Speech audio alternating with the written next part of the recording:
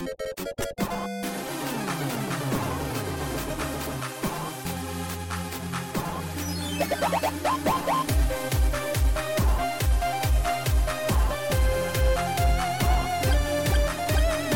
to So Many Bits. I'm your host, Bill Nielsen, and joining me once again from this palatial VoIP line on the middle of the internet is Brandon Shockney. Brandon, how are you? Hey, Bill, I'm doing great. How are you? I'm hanging in there.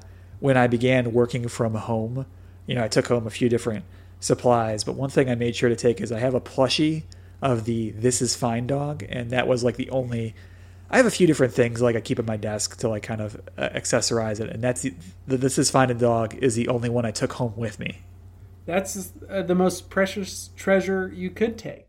No arguments here.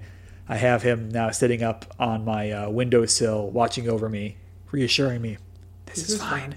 Well, Brandon, thank you so much for coming on last week to talk about Mythic Quest with me. Why don't we get into the games we've been playing lately? Because I know you've had a chance to play quite a few, and I guess I just have to ask to officially get us rolling.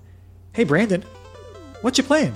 Hey, thanks for asking, Bill. Well, one thing I think we both kind of want to talk about, right? Because we both played a demo that came out just a few weeks ago, but the Final Fantasy VII Remake demo. So I'm curious to get your thoughts on it, and I can offer a few of mine because we both completed it. That was kind of the thing I was most looking forward to as of late, just because I do currently have the game pre-ordered, so I wanted to get a better sense of what it was going to be like.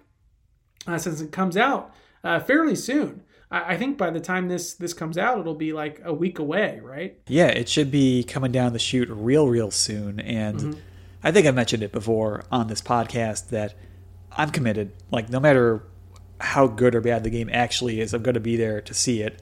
I have to know.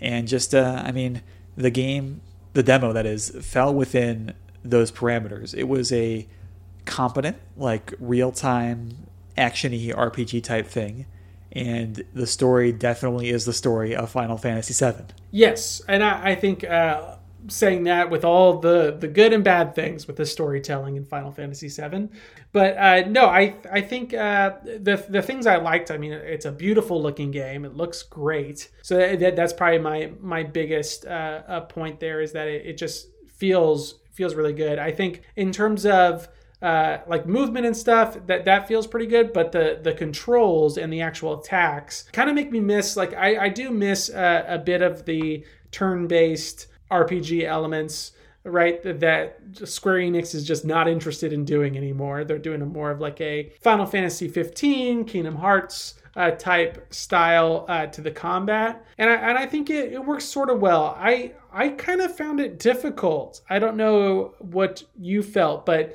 it throws a lot at you in terms of what Cloud can do, in terms of like the different attacks he has, the different magic, and like the special attacks that he can do. I didn't really get a handle on it until halfway through the final boss of the demo is where I started to kind of fall into a groove. But even then, it was like I was taking a lot of hits. I clearly wasn't doing what the game wanted me to do. It took me a little while to like realize what the game wanted me to do in that final boss fight. And then in addition to that, when you get Barret added onto it, then Barret controls completely differently from Cloud, right? So you have to like now learn like a separate set of attacks, and you kind of have to rewire your brain as you play as Barret, and then the game asks you to like regularly switch back and forth between the two. I thought it was a lot in terms of that, and I can't imagine adding 2 more party members to that, or however many more, and then like trying to maybe just 1 more party member, and then like having to constantly flip between the 3 sounds like a little tough to me. I don't know how you felt about the combat. No, I mean, I'm with you. Like, at first, I was racking up a bunch of potions, and I was like, oh, this is going to be pretty easy. And then when I got to the fight with the Scorpion boss near the end of the demo, it was like I was down to like from 15 down to like 2 or 3 potions. I was like, oh, geez, I'm having a lot of trouble here. It was a lot of management of the different characters and switching tactics and stuff. Like, and some of that just flew right over my head. Like, after you fight the Scorpion boss, on your way back out of the reactor, there are these enemies that are like, you're supposed to counter them, and that stuns them, and then you can attack. But I didn't realize that, so I was just like trying to hit them and missing a lot, and I didn't really get what I was supposed to be doing differently. Right. It seems like some of the explanations in terms of how to effectively play the game is kind of glossed over, at least in the demo. So maybe that's something that will be ironed out or a little more in depth come the final product. But yeah, I don't know. I'm a little bit hesitant about the game. I want it to be, I want it to be the classic that everyone is hoping it's going to be, right? But I think between the combat being a little bit tough and the episodic nature of the story, like the how the games are going to be presented to us, I'm a little bit hesitant because part of me wonders, and I forget if we've talked about this before, Bill, but with this being essentially a part one, right, to who knows how many episodes, I would assume 3. Yeah, 3 if we're lucky. I think it really might be more.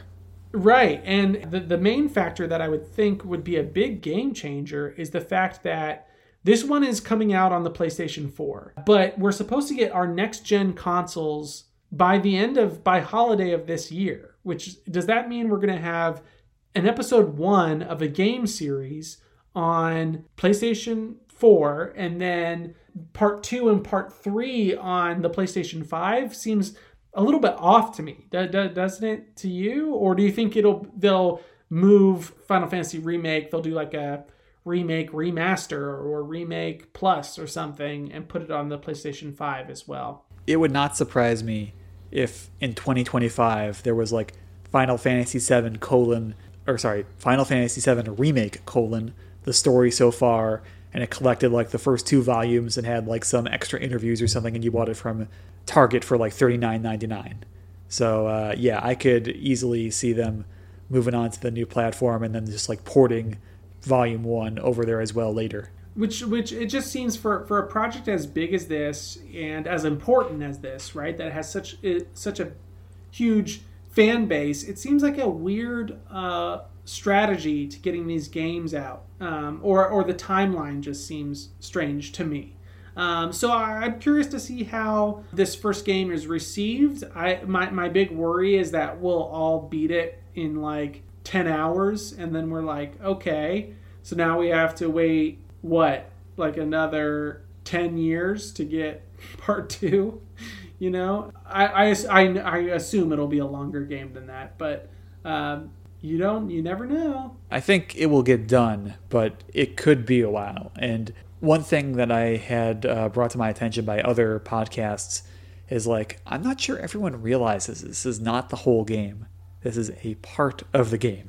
Titled as such, right? The fact that it's just called Final Fantasy VII Remake, shouldn't it be like Final Fantasy VII Remake Episode 1 or something like that, right? Where it's made more clear that it's not the full story. I'm worried it's going to end abruptly, that it's going to end and we're all going to be like, oh, wow, okay, that's the end of the first game. All right. Yeah, I mean, I feel like there's a pretty natural breaking off point for the end of the first part, so I'm not worried about that exactly.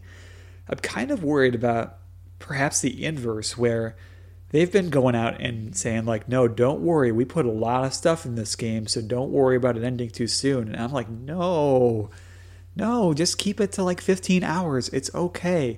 You don't need to add in like 20 hours of like pointless side quests or whatever. Right. Well, that's my main concern too, right? That it's going to be, oh yeah, you're in this one area all the time, but what we did was we just padded out this one area. So now you have like, what was in the original game a 3-hour segment is now a 15-hour segment. Isn't that what you want? And it's like, no, not really. I want to like progress in the story and progress in the game. So yeah, I have a feeling it might feel a little padded in places. I mean, there is a really cool story you could tell about the citizens of Midgar and like getting to know them and all that stuff. But if I had to guess, Square would not do that. Like, they're not going to look for that kind of depth and characterization and like, you know, the kinds of side quests you might find in like a BioWare game or a CD Projekt Red game. You know what I mean? Yeah, no, I agree. It'll be interesting. I'm very curious to see. I mean, it's going to be, again, coming out so soon, so we'll know soon enough. Well, Brandon, let's talk about one other thing that we both played, which I think instilled a few more positive feelings, and that was the Dark Pictures anthology, Man of Medan. Yes. Now, I'm a big fan of Until Dawn, their first game in this series, right, which is this motion captured like horror interactive movie almost, where just make changes or choices via like quick time events and things that you notice through exploration that affect the outcome of various characters. So whereas Until Dawn was more of a slasher movie, horror movie, this is more of a, I don't know what you would call it, more of like a psychological thriller type, ghost type, kind of, not to give anything away, but it's got some of those more elements where it's less like there's a killer after you and more like there's a bit of a mystery element and there's spooky things happening around you. So maybe like more suspense rather than horror. Yeah, I mean there are some like creepy certain moments that are certainly are. Not that I saw. You were the one seeing all the scary stuff. I know. I was seeing so much scary stuff. But yeah, no, I enjoyed it. I mean, it's a quick game, right? But it has high replay value because there are so many different outcomes for these characters, right? I mean, in your playthrough with me, I slipped up and I let one of our main characters die pretty much halfway through the game. So, you know, that changed the whole course of how everything played out. But I think it you know, even when you lose a character like that in the game, I think that sometimes makes it even more compelling, right? Because the stakes feel a lot more real because you know, these characters can disappear from the game entirely. So, you know, it's not like there's a do-over option. You're right, yeah. I mean, in my separate playthrough of the game, we did not lose that character, but it's definitely possible we may still lose one of those people. And having, you know, we finished Man of Medan, so I went and I looked at like some of the possible endings. And yeah, there's a lot of opportunities out there for things to go wrong. Did we get one of the more positive endings, you feel? I feel like overall it turned out pretty okay, despite that one big hiccup. Yeah, I would say overall we were on like at least the upper 50% of endings because we got everyone off the boat, or 4 out of 5 people off the boat that could have lived. And there's like a couple other things that happen that might surprise you as to how they play out. And I won't spoil them here for the listener, but I'll tell you off the recording what happens. Oh, yes, please. But yeah, overall, I also enjoyed my time with the game. I liked the different dialogue option choices you could do to give the characters different like qualities and stuff, although I didn't quite track how that played into the game, to be honest, but it seemed neat. And I really am looking forward to the new one. It was funny, like right after the credits rolled on this game, they showed a trailer for the next one they're working on. So I was like, all right, cool, I guess. Yeah, they're like they're like smaller games that you complete in a couple hours, really like an elongated episode of television or something. I really, because I know you haven't played it, Bill, but I really recommend Until Dawn because that's definitely a meatier game in terms of content and seeing how your choices with how you interact with the other players feeds into some later gameplay elements. I feel like it does a better job. It's just a beefier game overall. So if you liked what you got in Man of Medan and don't want to wait for the next one in the anthology, I recommend Until Dawn, and I think it's pretty cheap now. I'll keep an eye out. Yeah, I think I would like to check that out as well. If I can't get to it now, maybe I can get to it when it's a little later in the year and a little spookier out. So we'll see. Yes. Halloween. Ooh. Well, Brandon, I have to, say I fibbed at the top here because I asked, what are you playing, not what are we playing? So please allow me to restate the question. Hey, Brandon, what are you playing? Well, thanks for asking, Bill. There's a few things that I've been playing during these crazy quarantined times. One thing I finished was Fire Emblem 3 Houses. I finished my Golden Deer playthrough of that, and that was a lot of fun. I really enjoyed my time with that game. By the end of it, I was like, okay, let's do it. Let's get to the end here, because I'm kind of itching to play something else. That being said, I did really enjoy characters, and I enjoyed how everything kind of turned out. I thought it was there were some fun surprises, and I think it's a really well constructed game, and I will revisit it again for other playthroughs. I know I will, but I feel like it's not something I want to immediately jump back into because I spent a lot of hours on that first playthrough. So, and I know with like a New Game Plus deal with that, you can get through the story and everything a little bit quicker, but yeah, I think I'm going to hold off on another playthrough of that right now. Yeah, I mean, I'm glad to hear that you finished up, and the Golden Deer seems like a pretty popular pathway that people have taken. If you'd like to hear about other endings or other plot elements, please listen to episode 225 of So Many Bits, where myself and Cliff Murphy and Alex Richmond, we all did a big spoiler cast covering a lot of different parts of the game. And I'm not sure I have it in me to go through another playthrough of the game. I think I want to explore the expansion pass, because that comes with like a side quest that promises to be a little bit shorter, where you find the mysterious fourth house of the Garreg Mach Monastery. You know, those missions so far, they've been pretty challenging, really. I've had like a lot of trouble, and they're very long. So that might be like the right length overall of additional Fire Emblem I want to tackle. Yeah, I mean, same here, because I felt good about the original game in terms of the difficulty. I felt like I was really over leveled for a lot of it. Like I was kind of taking things out a little bit too easily. So I'm certainly looking for a bit of a more of a challenge there. And I'm excited I can finally listen to that spoiler cast now. It feels like to me, and correct me if I'm wrong, Bill, but it feels like Golden Deer kind of feels like the main path, and of course I'm biased because that's the only one I've played, but that feels like the main pathway for the game, right? Like the good pathway for the game. Whereas everyone else seems a little more like a darker story. I think you're right. The Golden Deer seem to be like the main like protagonist, good person pathway, and the Black Eagles are kind of like the dark route, where it's you're hanging out with all the villains pretty much. It's pretty obvious they're evil. Like, I mean, they don't hide it very well.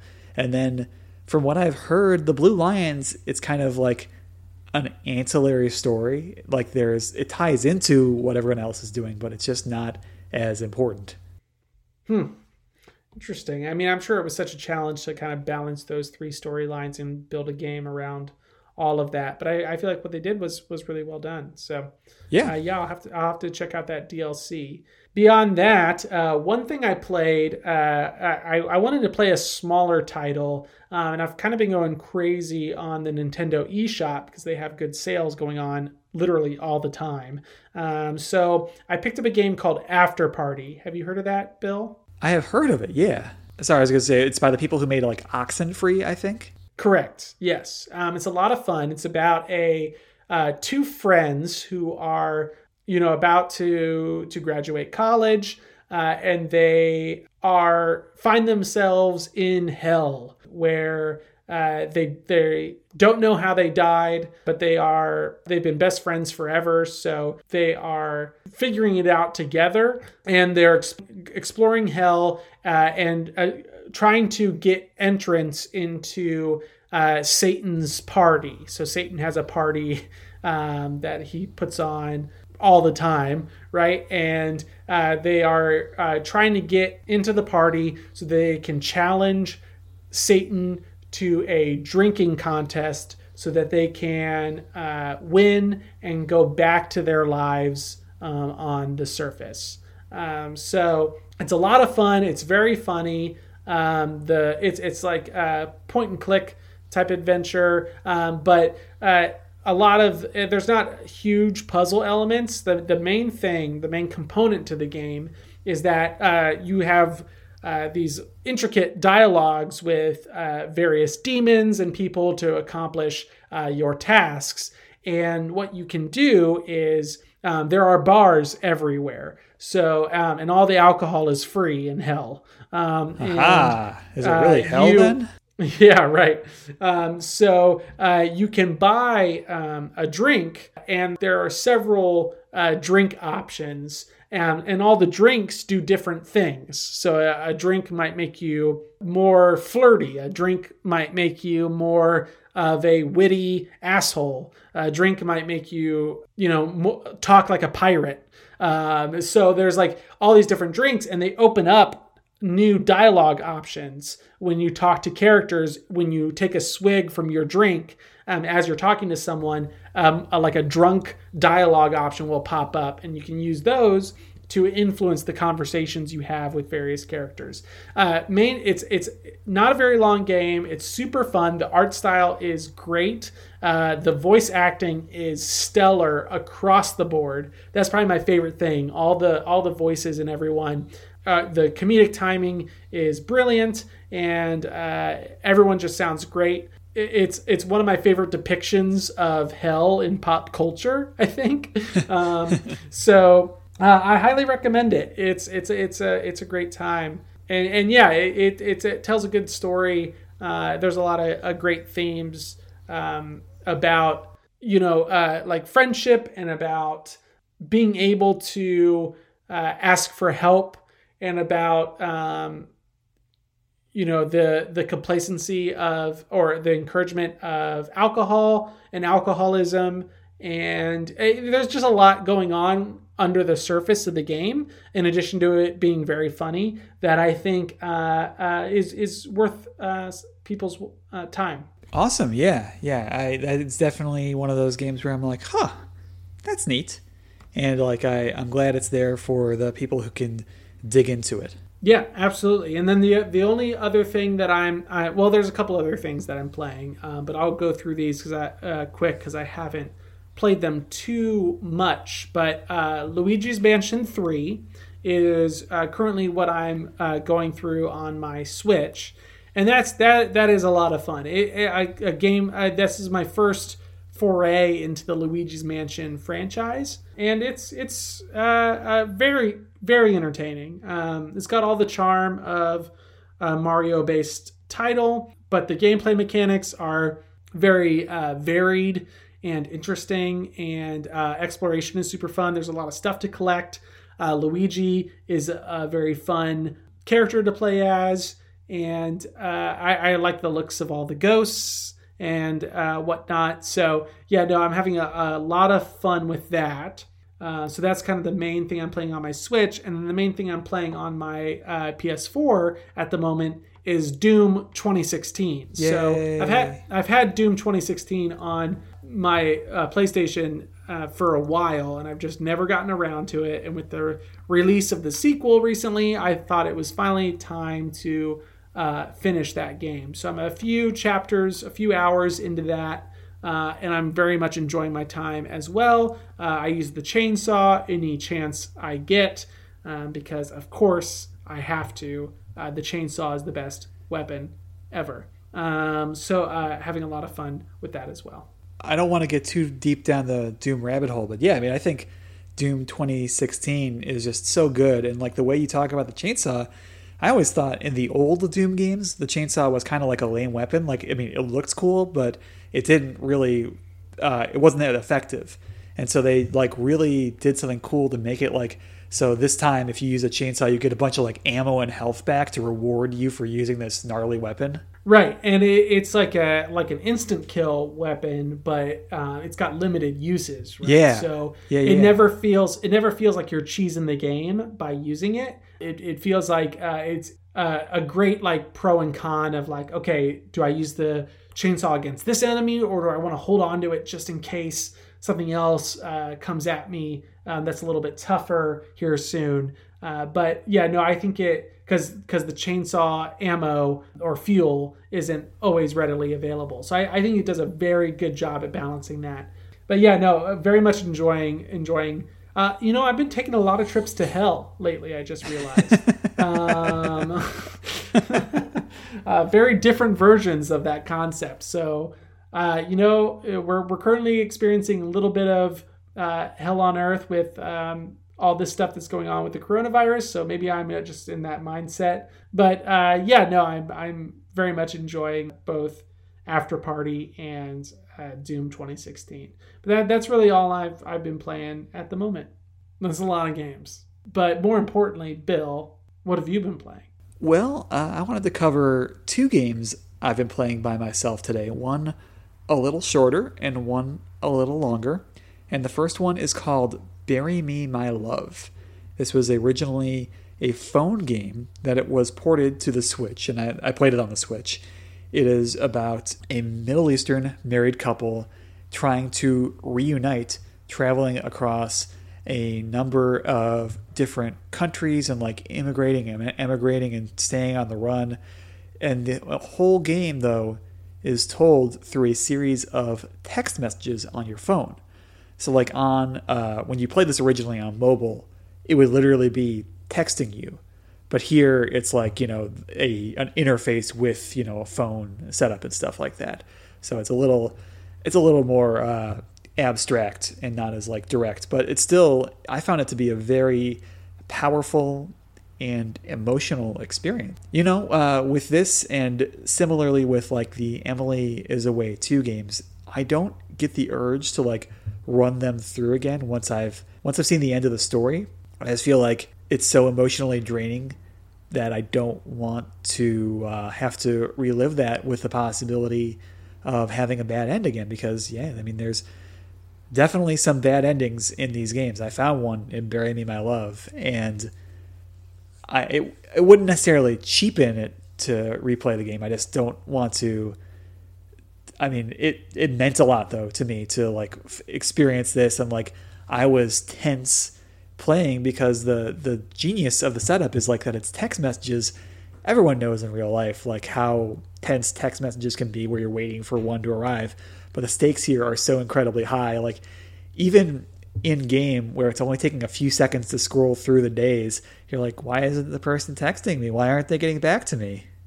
And I loved it, but it is a bit of an emotional event.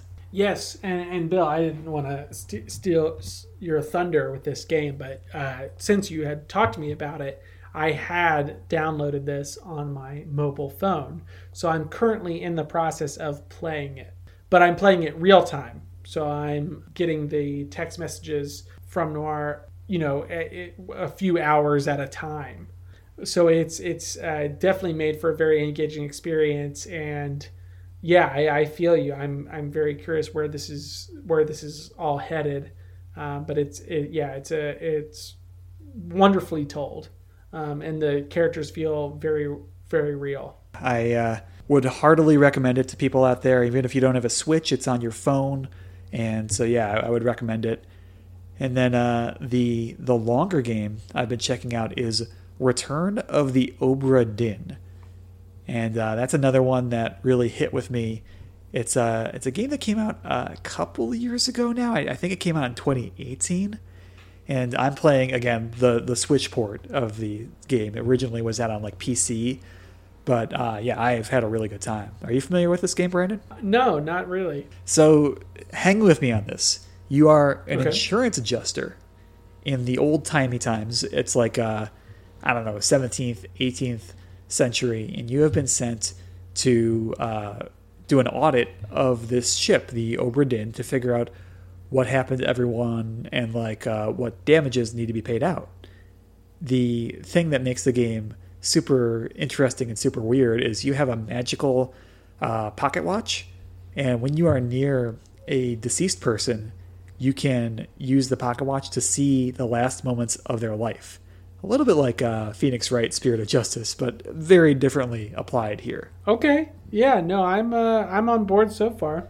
And like your goal when you are looking at the way these people decease or pass is that you need to figure out how everyone died and, if necessary, who killed them and like what was the means of their death, because you know you're a real ass insurance adjuster here and you've got to have that all accurately portrayed in your logs before people can get paid out. And it's a lot of like deduction.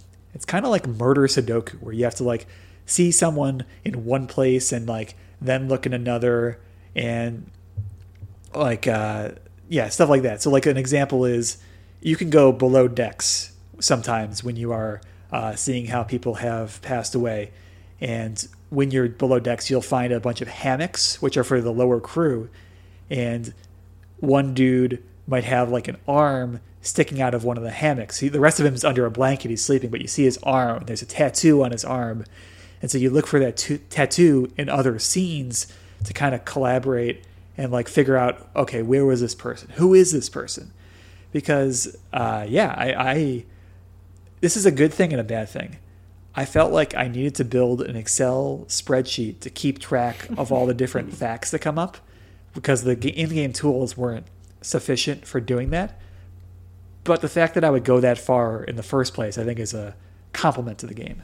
Yes, that's some real detective behavior. Yeah, and the story takes a bunch of twists and turns. Like, I don't think this is spoiling too much. The first body you find is like, there's like, you know, 3 people and they're shooting at each other. There's like this big gunfight going on and like a big knockdown fight in the captain's quarters. And that is the end of the story. And so like, not only are you working on this mystery, but now you have to like unwind everything that led up to that point, you know? I love that whole, you know, play around with time within a game. Yeah. I would heartily recommend this game to people who like kind of logical or deduction, like mystery style games. This is a strong entry in that category, and it's by the same dude who made Papers, Please. Papers, Please is another pretty solid game from a few years even further back. And oh yeah, one last thing about Obra Dinn, the music is awesome. Lots of really cool like brassy orchestral fanfare to like go with like all the nasty stuff that's going on. Like when things are going wrong, you hear lots of like brassy like wah, wah, wah, wah, stuff like that. So exactly like that, by the way, exactly in that tone and that voice modulation. Well done. Thank you. I didn't know I had that talent before a couple days ago, honestly.